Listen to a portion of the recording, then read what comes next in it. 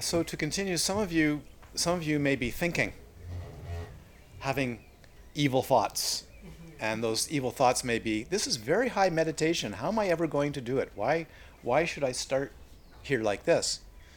And it's Tom. Well, now that we've finished up, Tom, the secret teaching of how bodhisattvas breathe. Story of my life. Oh, I somehow doubt that. But anyways, so you may be asking, well, wait a minute, this is very high. This is teachings on how to be a bodhisattva, what the state is, and so on. But even if you can't do this all the time, it's very important to have the ego, the healthy ego. It says, actually, I can do this, I can practice this, and by practicing it, I will arrive in this natural state much faster than negatively saying it's too much for me and I need something very for myself. And yes, many of us need that. You all have different things that you're doing. But to hear a very high view and high meditation safeguards you for years from not knowing what the tradition is really teaching. Do you understand? It's really important. It's really important to have transmissions of what the teaching is taught for thousands of years as genuine. Not to say you're not doing genuine, but it safeguards from having a very narrow view of what Dharma or meditation is really on about. So, because all of us have this intrinsic Buddha nature and Bodhisattva nature, even if you get a hint of it once in a day, you get a glimmer. It should tell you that you could actually make it all day. It's like hitting a note with a cello or a clarinet or the flute, and you go, "Oh my God, that was beautiful."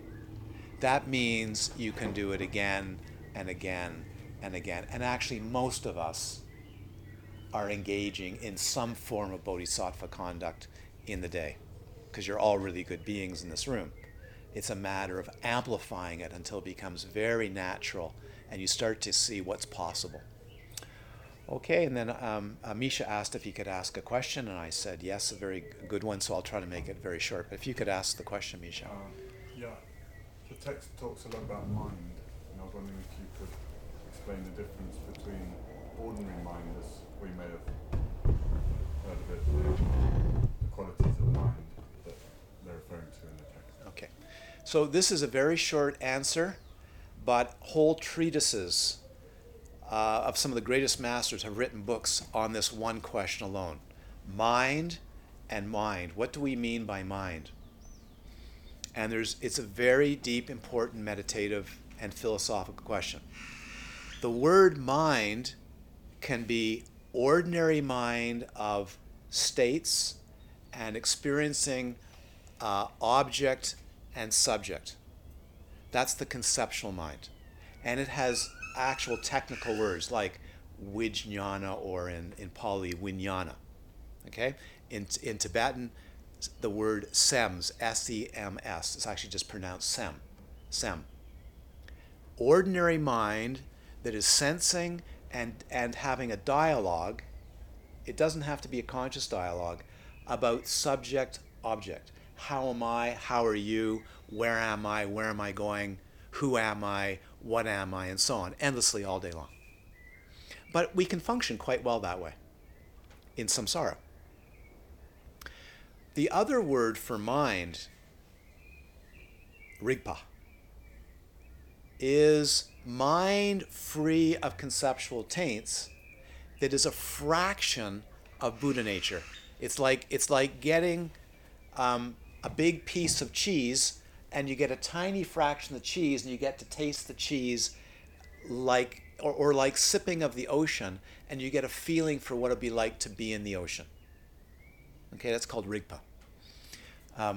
So the stainless mind, which is called in Sanskrit amala vijnana, the stainless mind of absolute natural purity, is always there, but hidden by countless subject-object moments which cloud it over, but you get so used to it, you think that's your mind or that's your awareness.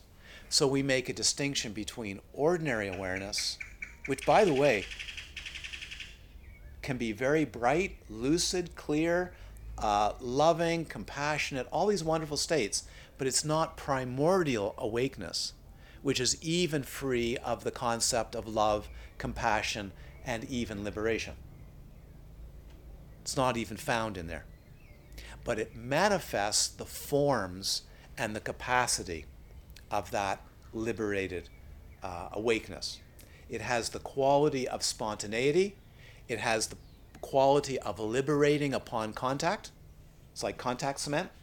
As soon as the contact cement works, or sticky glue or super glue works, it sticks. Liberation sticks.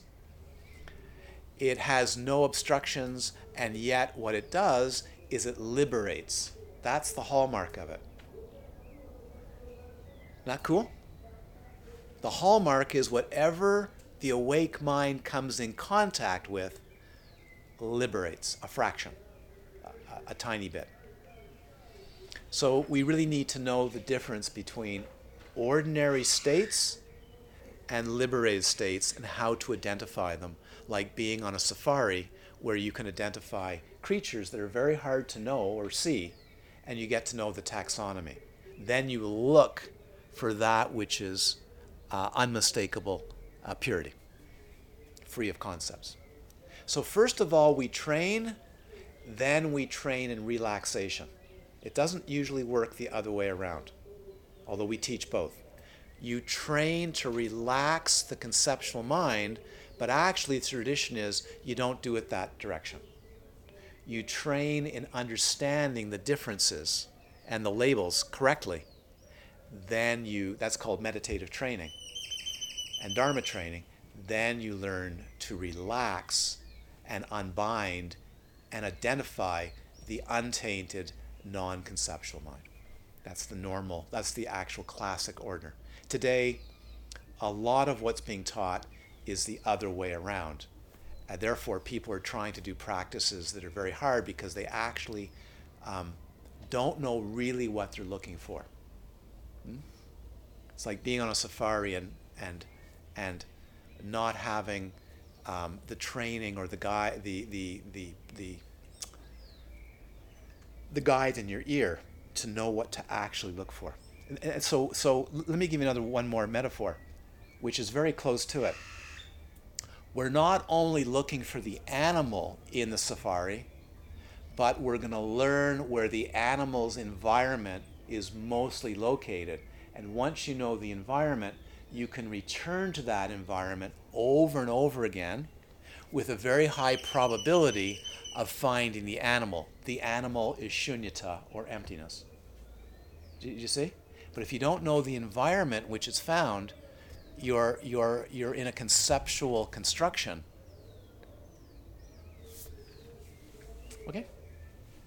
Okay. I could go on for days on that, but I'm going to stop there. Oh, photo op.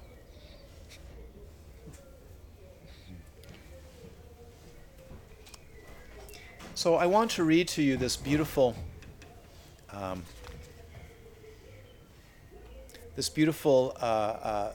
poem on giving and taking, on the breathing of a bodhisattva.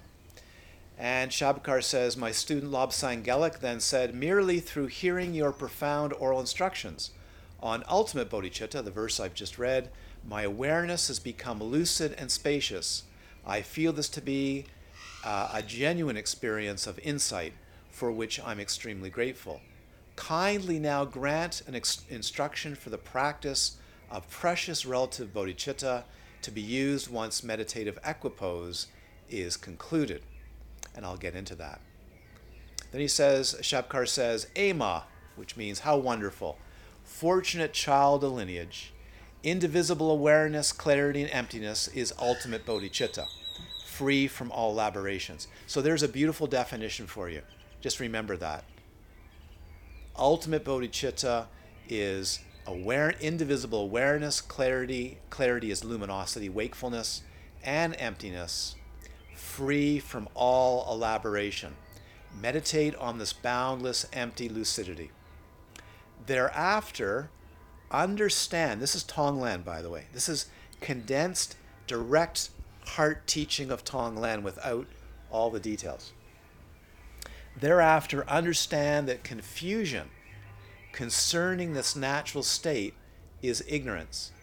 Ignorance gives rise to afflictive emotions, which give rise to negative action, causing unpleasant rebirth, leading to immeasurable sufferings of samsara, even in this lifetime. Suffering sentient beings, all who have been, without any exception, have been parents to you, have shown you exceptional kindness, continually suffer these miseries. Develop empathy and compassion for them, resolve to end their suffering and place them in bliss, and to this end practice giving and taking, utilizing the breath. When you inhale, take all beings suffering, negative karma, negative activity, and emotion into yourself in the form of black smoke. Once it is entered inside, imagine that it dissolves into your heart and puts an end to any notion of self-grasping. Considering the suffering, the negative action, and emotions of all parent beings to be completely gone, vanished. When you exhale, give the entirety of your happiness and virtue to all beings in the form of white smoke. It enters their bodies and they become pervaded with physical and mental bliss. Imagine they become blessed and imbued with temporal happiness, that ultimately they will become awakened to Buddhahood. So this is the training, okay? And this is called relative bodhicitta because you're not, you're coming first of all from the view of absolute bodhicitta, but it's relative because it's a practice that is slightly contrived. Do you understand? Slightly contrived. But it's the practice, main practice of bodhisattva activity. And there's many variations on this.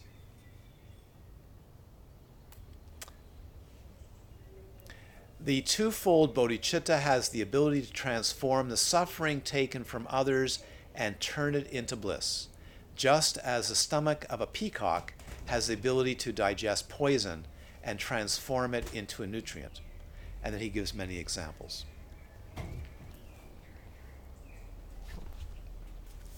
So if you turn to the first page of the handouts,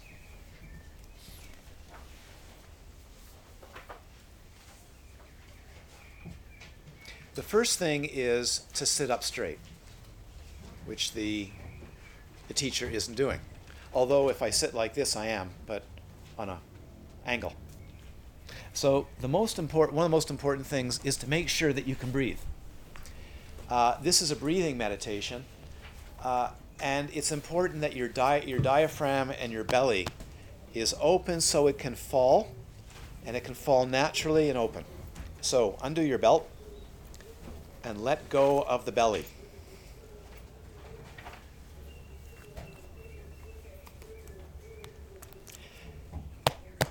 The belly is called the wisdom center. There's a reason for it. It's your second brain. The brain of the belly doesn't think conceptually. It thinks by feeling. Okay? And it's connected to this, and it's connected to this, and it's connected to this, and it's connected to the genitals. If this isn't open, you don't have wisdom fire. You don't have the openness. So, this order of practice is really an excellent ancient order by which you practice the taking and sending on the breath. So we've done all the components except for a few. So let's go through them and then we're going to practice. First of all, we generate bodhicitta. So whatever tradition you come from, you are going to have a profound bodhicitta contemplation prayer. In the Gompo Yangzab, we started with that. May all sentient beings samsara be free from suffering, be joyful and truly abide in supreme happiness, and so on. Everything is in there, and the more you recite it and the more you understand it, the deeper it gets, and it contains everything in there. That's where you start, because you're starting from the perspective of relative and absolute bodhicitta. We breathe all day, we may as well breathe bodhicitta. We may as well breathe in and do the work anyway, since we're breathing, right? So not only are we breathing for our own mental settling and concentration, now we're elevating meditation on breath to a bodhisattva practice.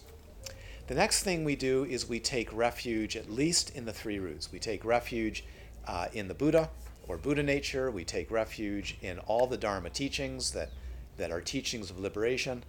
And we take refuge in those beings who we can seek guidance because they've experienced the transcendental or Rigpa.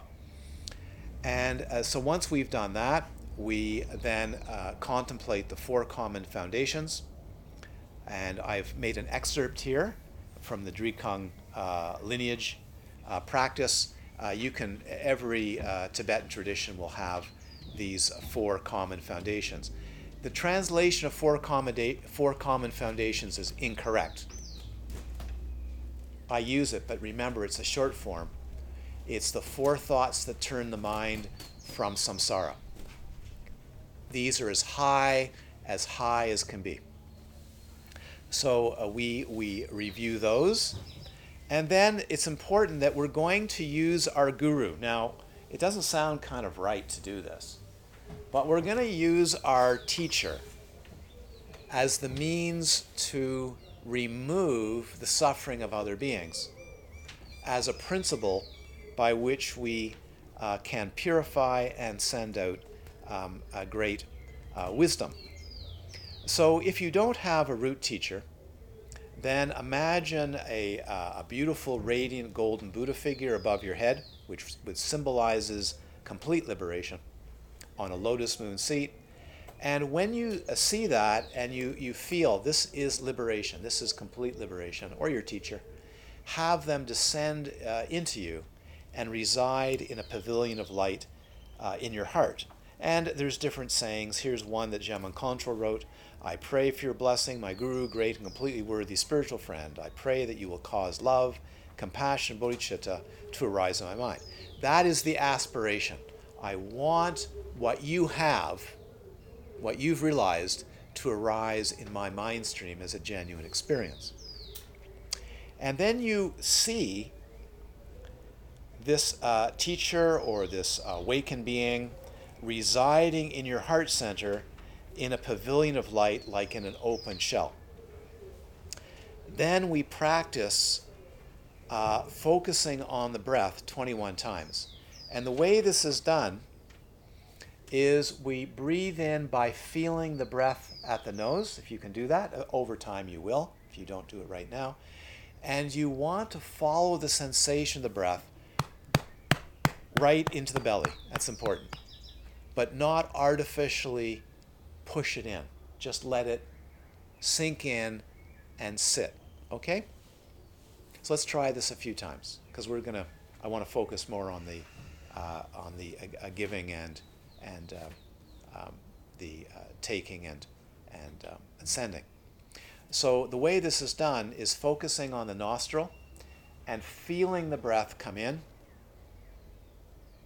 and letting it rest in the belly for naturally however it wants to rest, by letting the belly fall. Don't push it, just let it fall.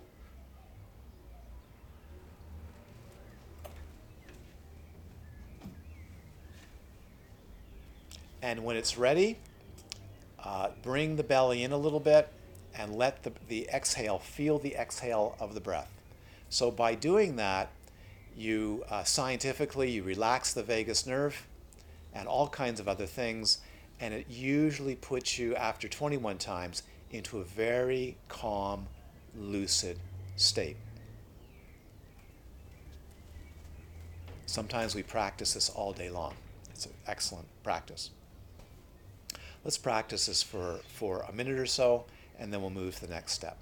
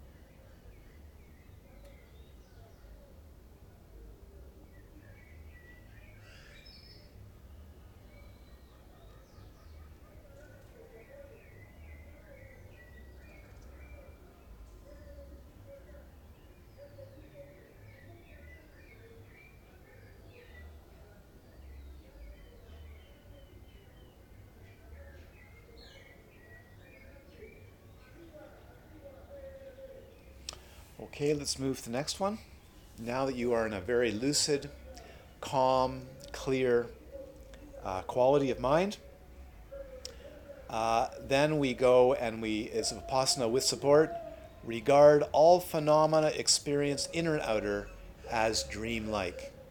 So we want to have our eyes open, and we want to be able to see all of this just like as if we're in a dream, which we are, because it's still all mentally fabricated. And we want to see it like a magician's show.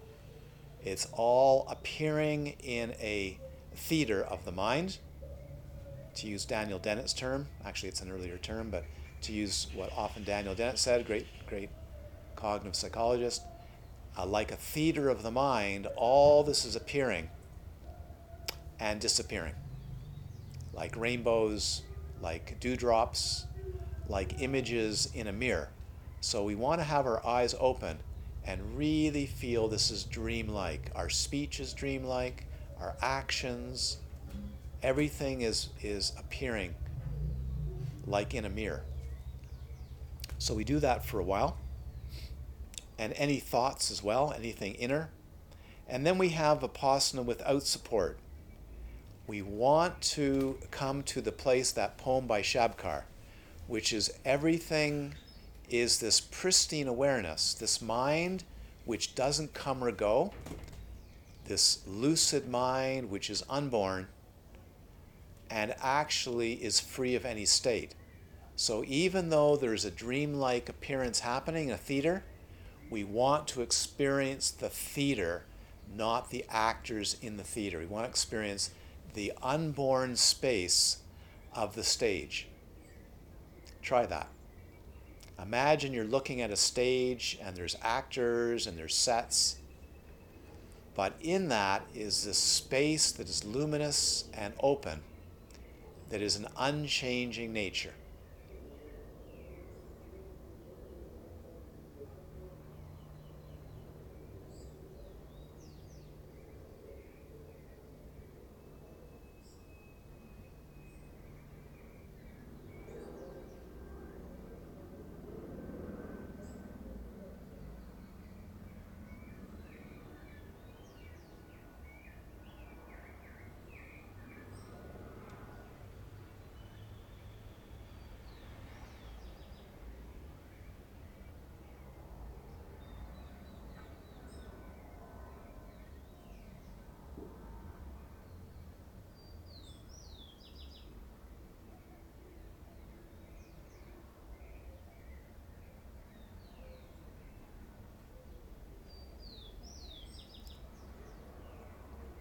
And then letting the antidote, letting any kind of elaboration to subside naturally, let itself liberate. So all the forms and mental emotion, whatever we have, we actually see it as this empty nature, the same nature as mind, and it liberates upon recognition that it has no substantial nature. This can take some time.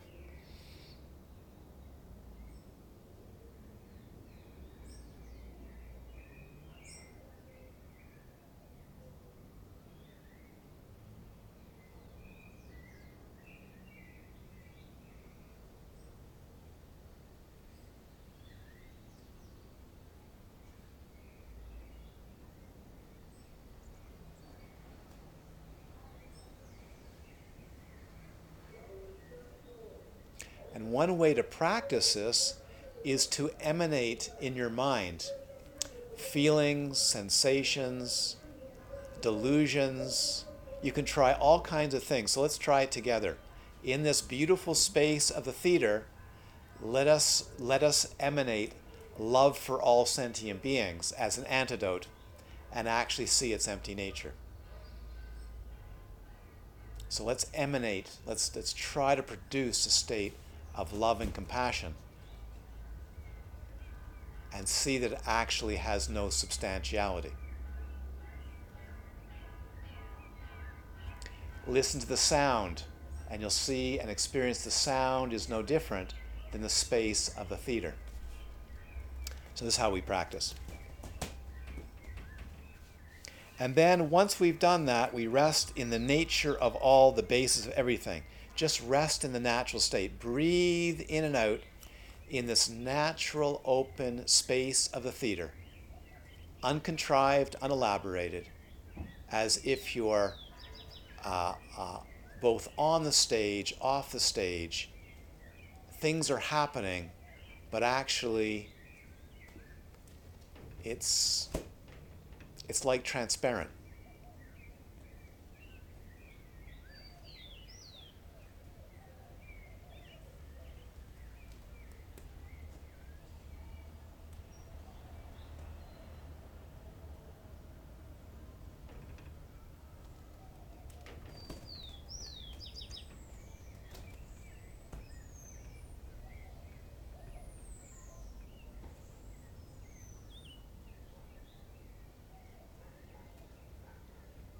And from that perspective, you consider sentient beings. You may pick a few people that you know that are close to you, like relatives or family members that are sick or ill or having a difficult time. Or you can go globally, but it's better to practice at the beginning with family members or people that you know or you like or dislike, and you feel this beautiful compassion and love for them all, and then you begin the taking and sending. So you take in the suffering states, feel the suffering states as black smoke or black light, and you breathe that in to the guru or the awakened being in your heart center, and you see it actually dissolve away into absolutely stainless purity of non-grasping, unborn nature. So on the in-breath, see it dissolve and get to the point where the mind lets go of any grasping of good or bad or wrong or right, and the suffering is no longer suffering, it's luminous awareness, emptiness. And you rest in that with the in-breath, in the heart, and when it's ready, that happiness and that joy that you have of being in a great open nature is now breathed as white light through your breath, through your pores, and it enters into those and the environment that the beings or being are in, and you see it as a completely enlightened realm, and those beings are awakened. So this is how we practice. And let's do that for the next 10-15 minutes and get used to a very natural, but you have to do it to the point where you experience the dissolution of the black light into an open, empty lucidity that's a really joyous state, unbound by concepts, and breathe that out as white light for the benefit of beings.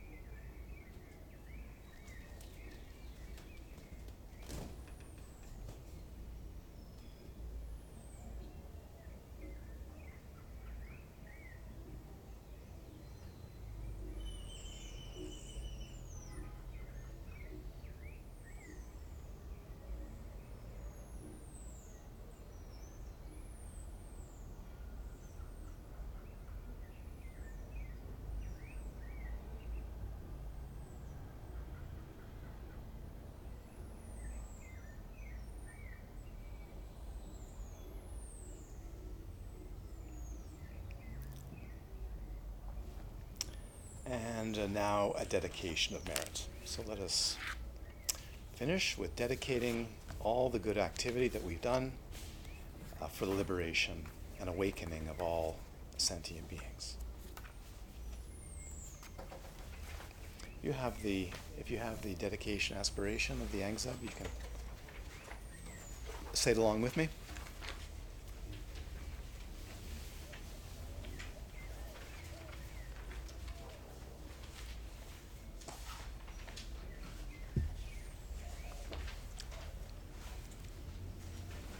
This is one of the fullest dedication aspirations I've ever found.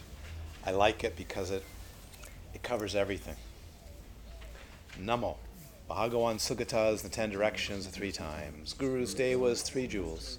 All victors may have gains of dust in the field. All of you please listen and pay heed to me. From now on, as much virtues, the virtues acts performed. By mind there is body, speech, and mind, equal space. Accumulated throughout the 3 times, the stainless virtue existing from the beginning is dedicated together in the expanse of awakening, having arrived the state of knowledge of the victors with their children. In the state of knowledge of the Sugatas be totally perfected.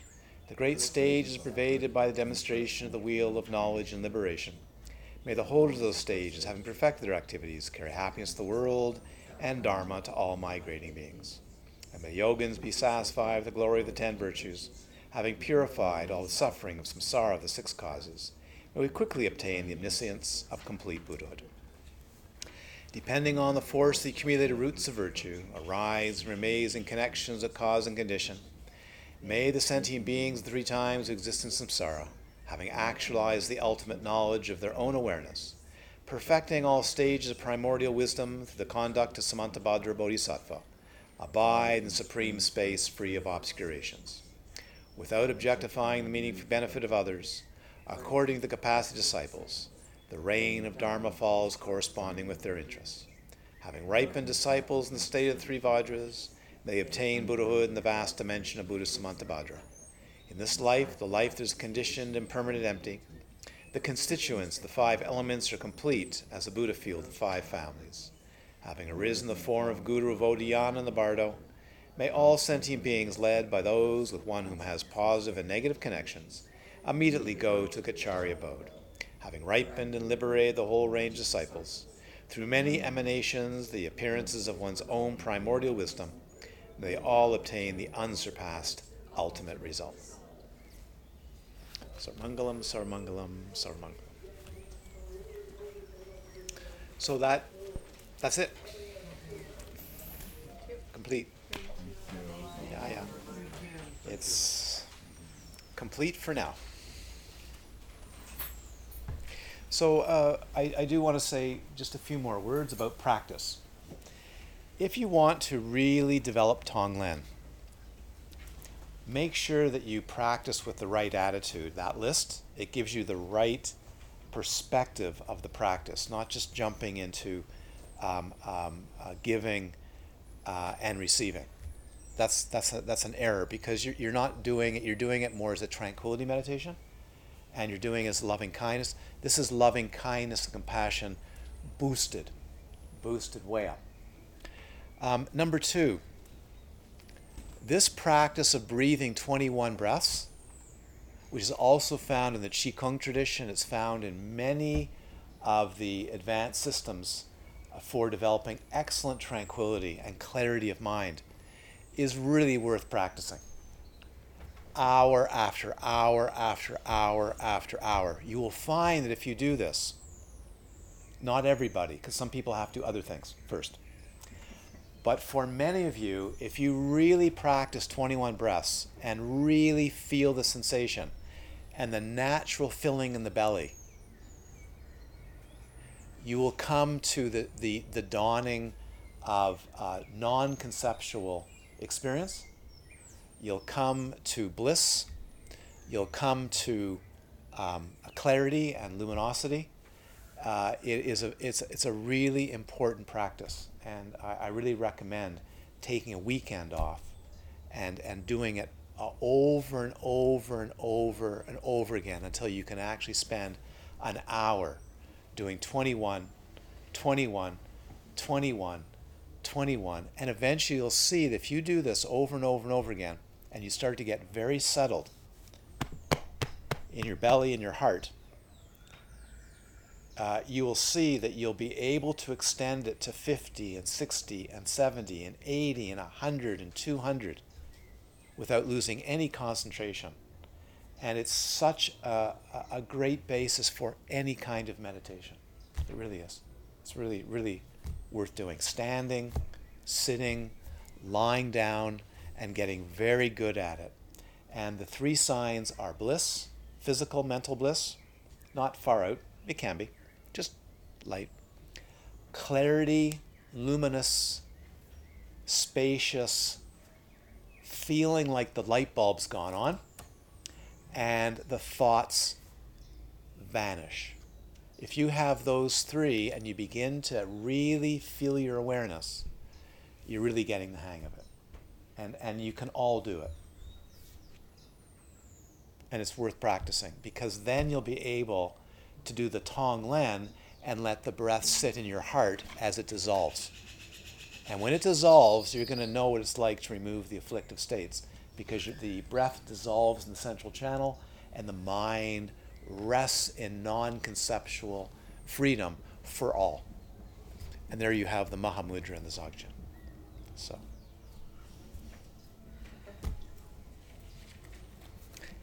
Now that's it.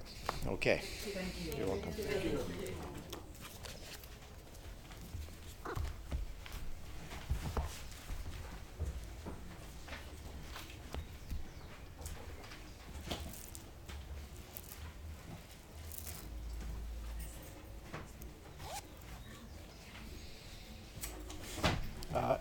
I've written a commentary on that dedication aspiration that we just said together. Misha, I believe, has a PDF. Yes? Do you have a PDF of it? Yeah. If you want a copy, and Sandra, if you want a copy of it, just ask Misha or Sandra for a PDF. And it's all about aspiration and dedication. Vamos. Let's go.